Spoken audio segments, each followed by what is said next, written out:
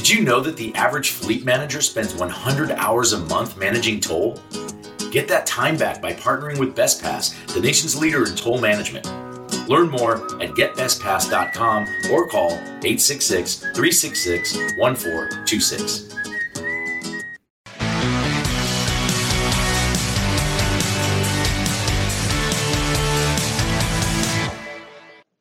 Welcome to Taking the Higher Road, a Driver Reach and FreightWaves production. I'm Wendy Bartz, Vice President of Customer Experience for Driver Reach, a modern recruiting and compliance solution. In Jeremy's absence this week, I'm excited to be your guest host. On this show, we interview industry experts and thought leaders who bring their insight to the driver life cycle as we discuss the industry's greatest challenges, driver recruiting and retention. Your feedback is very important to us. Please remember to rate and review Taking the Higher Road on whatever platform you're listening to. Today, I'm especially honored to be chatting with a recent industry friend of mine, Kelly Lynn McLaughlin. She's an over-the-road driver and training engineer for Schneider and a driver ambassador for Women in Trucking. Kelly, thank you so much for joining me. I am very excited about this conversation. I know, me too. I wish we had more time to chat at the Mid-America Trucking Show, but at least we have this opportunity, right? Me too. I'm with you there. But so just a little background about Kelly and myself is we just recently met on a panel that we did with WorkHound, just talking about women leaders within the transportation industry. But then a week later, not even, we got to meet in person at the Mid-America Truck Show. So today we're going to take a moment. We're going to chat about her background as a driver trainer. She's going to share some challenges that she's faced with, around safety, especially being a female driver, some advice that she has to the future female drivers of this industry.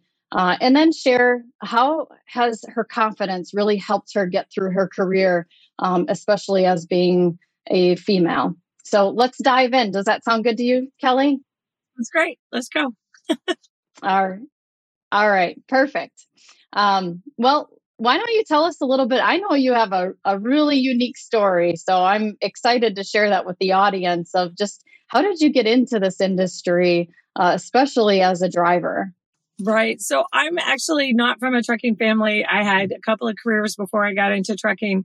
And it was my segue was either driving Team Samoa in the Rugby World Cup championship in New Zealand. That was my first professional driving gig. I was their chauffeur, which was pretty cool.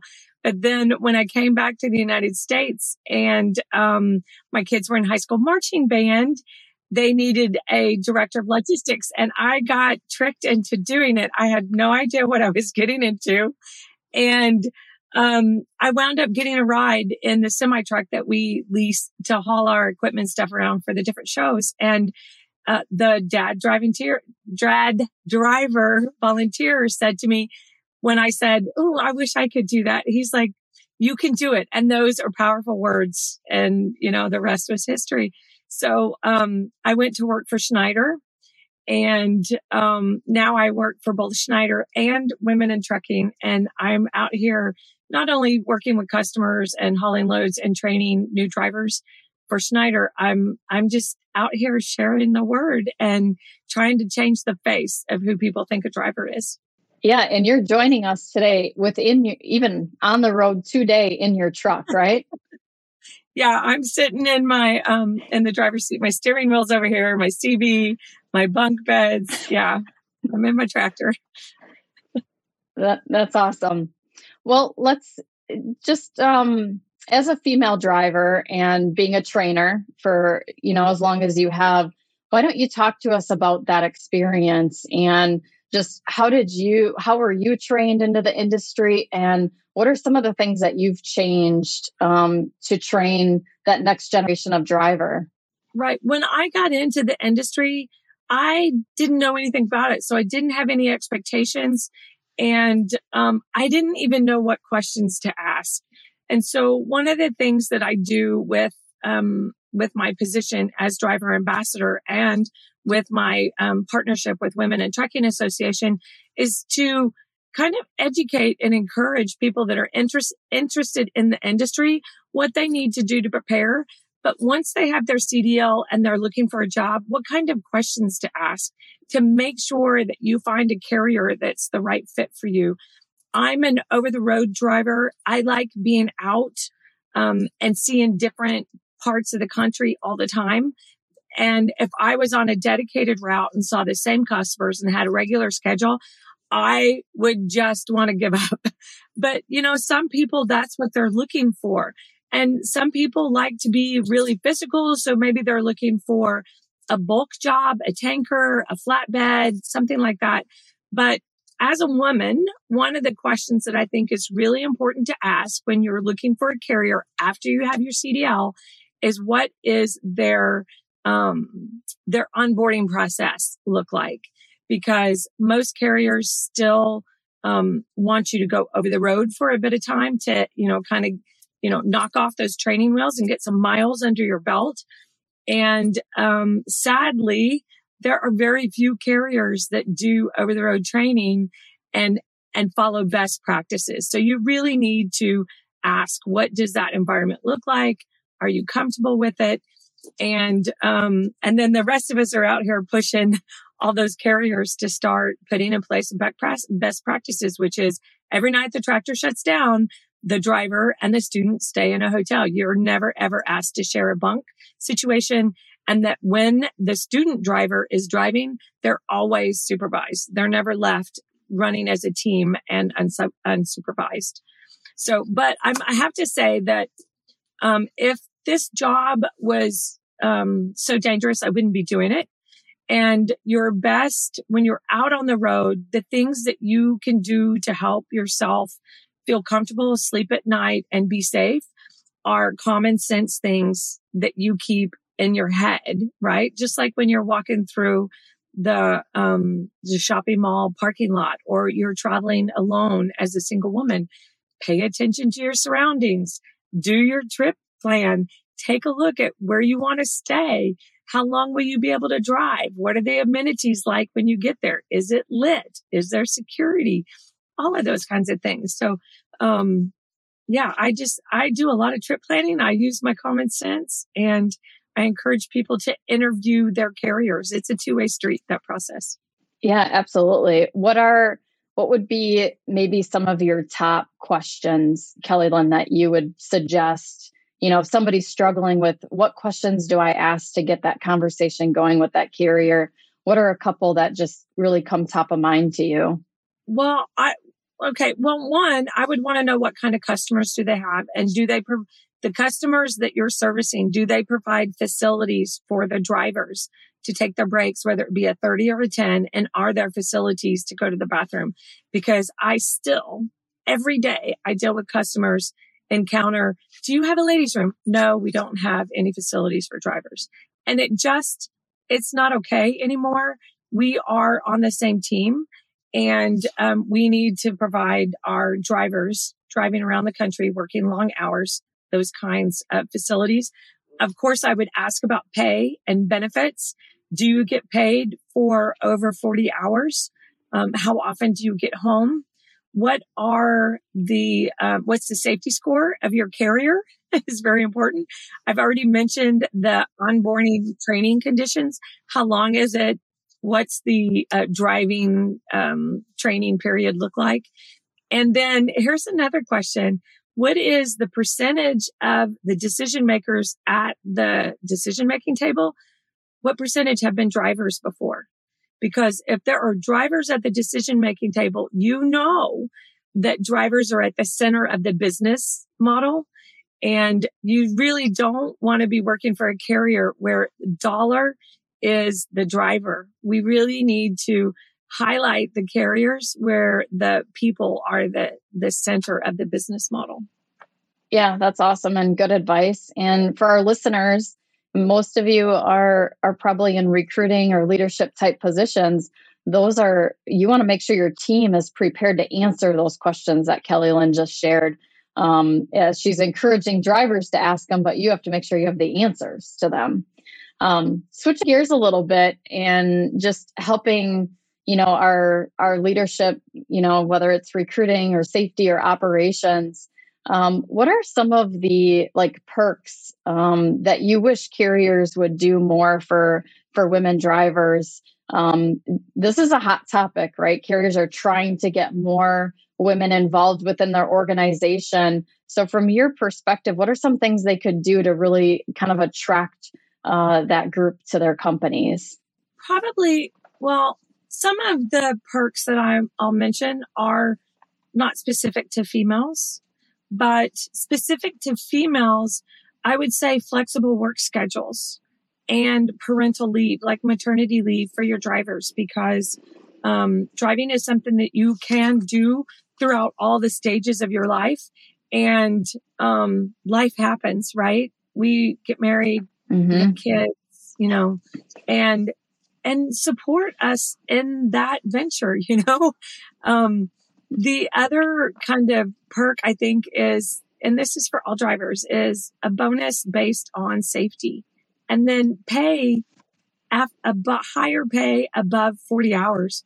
Most drivers are expected to and pushed to drive a 70-hour work week, but we only get paid for our rolling miles, which is a huge barrier to getting new people into this industry in this economic environment that we have right now. And for good reason. There needs to be a work-life balance, and drivers need to be able to make a living wage. We are held to a higher standard all the time, even on our own personal time. And it is a high-risk job. So we need to start compensating drivers for those risks. Some of the other perks that I like are comfortable living quarters. If I'm going to have to sleep in my 8 foot by 8 foot apartment, I want a really comfortable bed. I want a clean truck. When I show up to your company, I want someone to walk me through all of the switches and the doohickeys, everything. And I want a pre-trip with a mechanic. So if I missed anything in my training, they can fill in the gaps. I want it to be clean, so all I have to do is put my stuff in it. I want a memory foam bed. I want a refrigerator.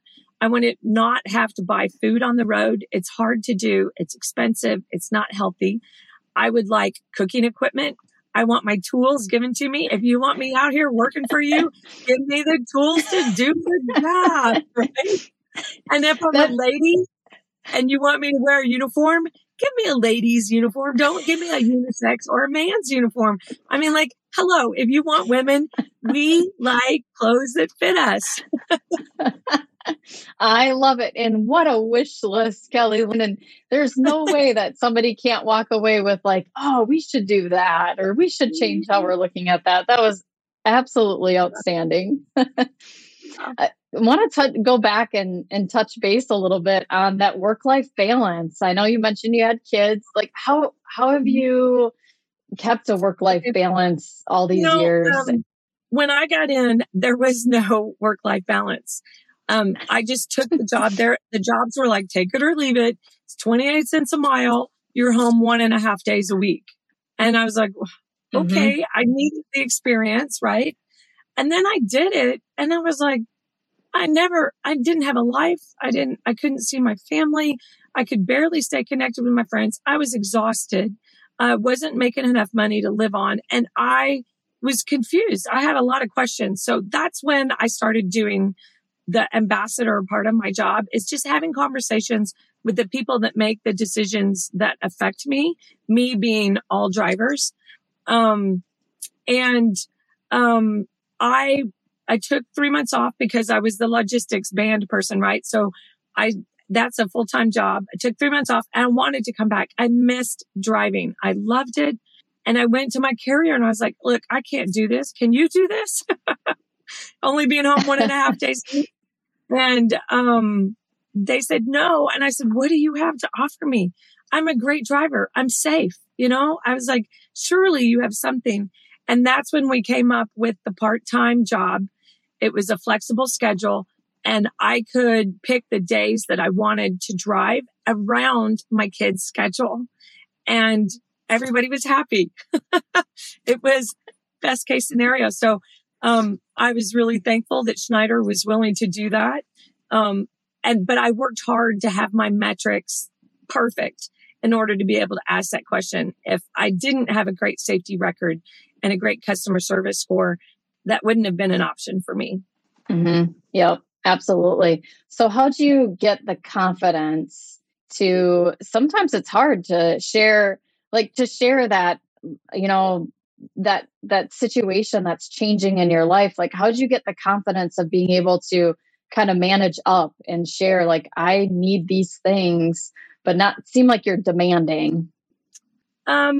Well, so my company has core values: safety, integrity, respect, and excellence. And so anytime I have an issue, one of those things is not being met. And when I try and address the issue, I always write it down, because if you didn't write it down, it didn't happen, right? And I use those core values that my company is committed to substantiate my request. They don't always say no, but it's a very well thought out request when I present it to them. And I encourage everybody else in the industry. I get emails and phone calls and Snapchats and Faceadoodles and all that kind of stuff all the time from people saying, oh, I have this situation. But I think that if you are professional in your approach, and I have no idea what that ding is, but it could be one of the other trucks around me. But if you're professional in your approach and it's well thought out, and they say, all they can do is say no, right? And then you have a choice to make. Do you want to stay with that carrier that's not going to value the same things that you value? Or maybe they say yes, and then you've got a friend, right? Yeah. And then you're both coming down the same path, working together. So, and granted, when I was young, I didn't have the courage to speak up and say, hey, I think this is right. But, maybe it's age, I'm over 50 and I'm like, you can't scare me anymore. I'm still going to ask. But I was sat down with a 19-year-old recently, and he did the same thing. He was wanting an internship for welding. So he made his plan, went to a company that he wanted to work for, and asked for the internship. And I told him, I said, you know what? I am so proud of you for doing that. That takes a lot of courage to do that. And it's something that I didn't have at 18 or 19 years old. And I was like, what were you thinking? And he said, all they could do is say no. And I was like, I say that all the time. Yeah. Well, and the market's changed so much that it's really if you're looking for a job, you do have options more than you ever have, whether it's internship to just schooling and where it's going from here. So that's so powerful. So recently at Matt's, you were there. Did you come through our educational center? Yeah. Okay. So you'll know that we have a driver simulator. And one of the, we're talking about encouraging people and asking the right questions and stuff. So I had several women that came in and were kind of tentative when they walked in, and, we just shared our story, and they always wound up kind of at the simulator standing like 6 feet away, like it had COVID or something. I'm like, it's okay. You can try this out. This is your safe place to try it. And several of these women that were like 20 or 21 did great on the simulator.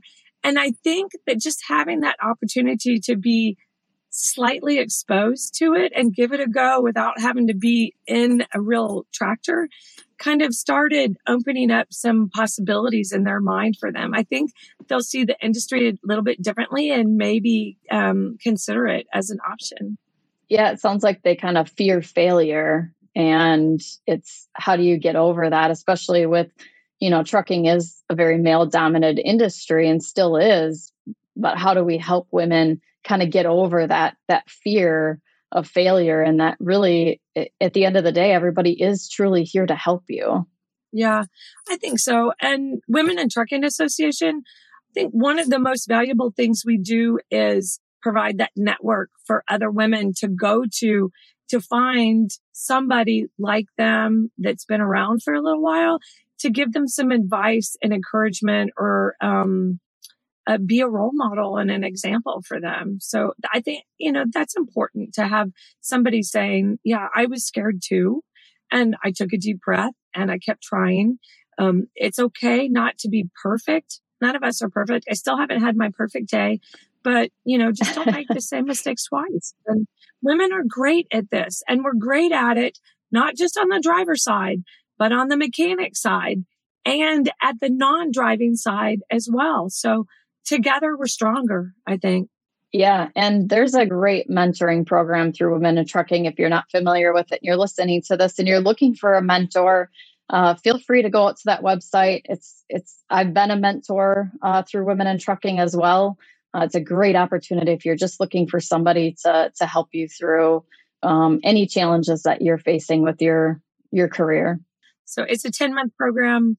New drivers are connected with an experienced driver. And I think we're doing 1 or 2 pods a year. And we've just gotten really great feedback from it. And that's something else carriers can do too. Don't rely on us to be your mentors. Hook up all of your drivers, your new drivers, with a mentor. It's great for everybody. And for me as a trainer, it makes me a better driver when I have to train somebody to drive. Keeps my skills sharp. Everybody gets lazy every once in a while, but being a trainer, it really keeps you from being lazy and doing the right thing all the time, even when nobody's looking, which is important when we're out here all on our own.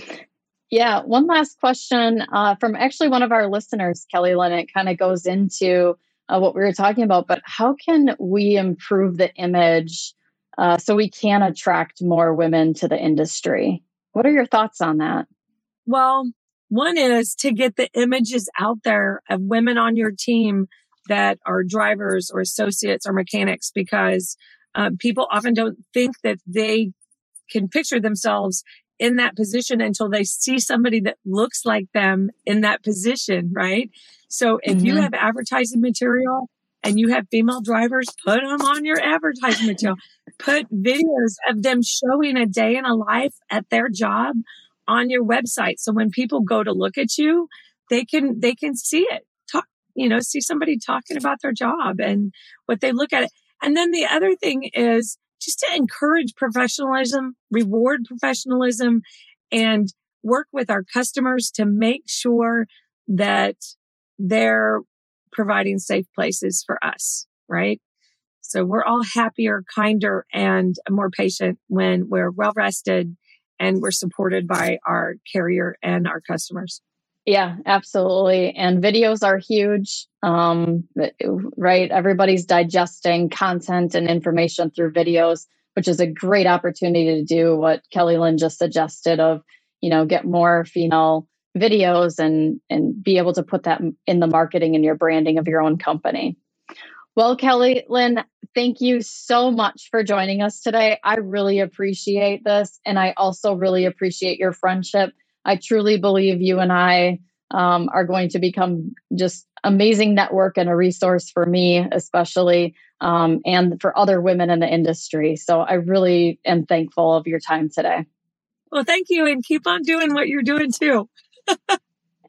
Yeah, absolutely. So thanks for joining me for another episode of Taking the Higher Road. Remember, you can submit any questions or comments, including those that appear on an upcoming deeper dive segment at podcast@driverreach.com. And don't forget to rate and review Taking the Higher Road on whatever platform you listen to. Until next time, thank you for taking the higher road. We'll see you out on the road. Bye. I'd like to take a moment and ask for your help and support for our friends in Ukraine.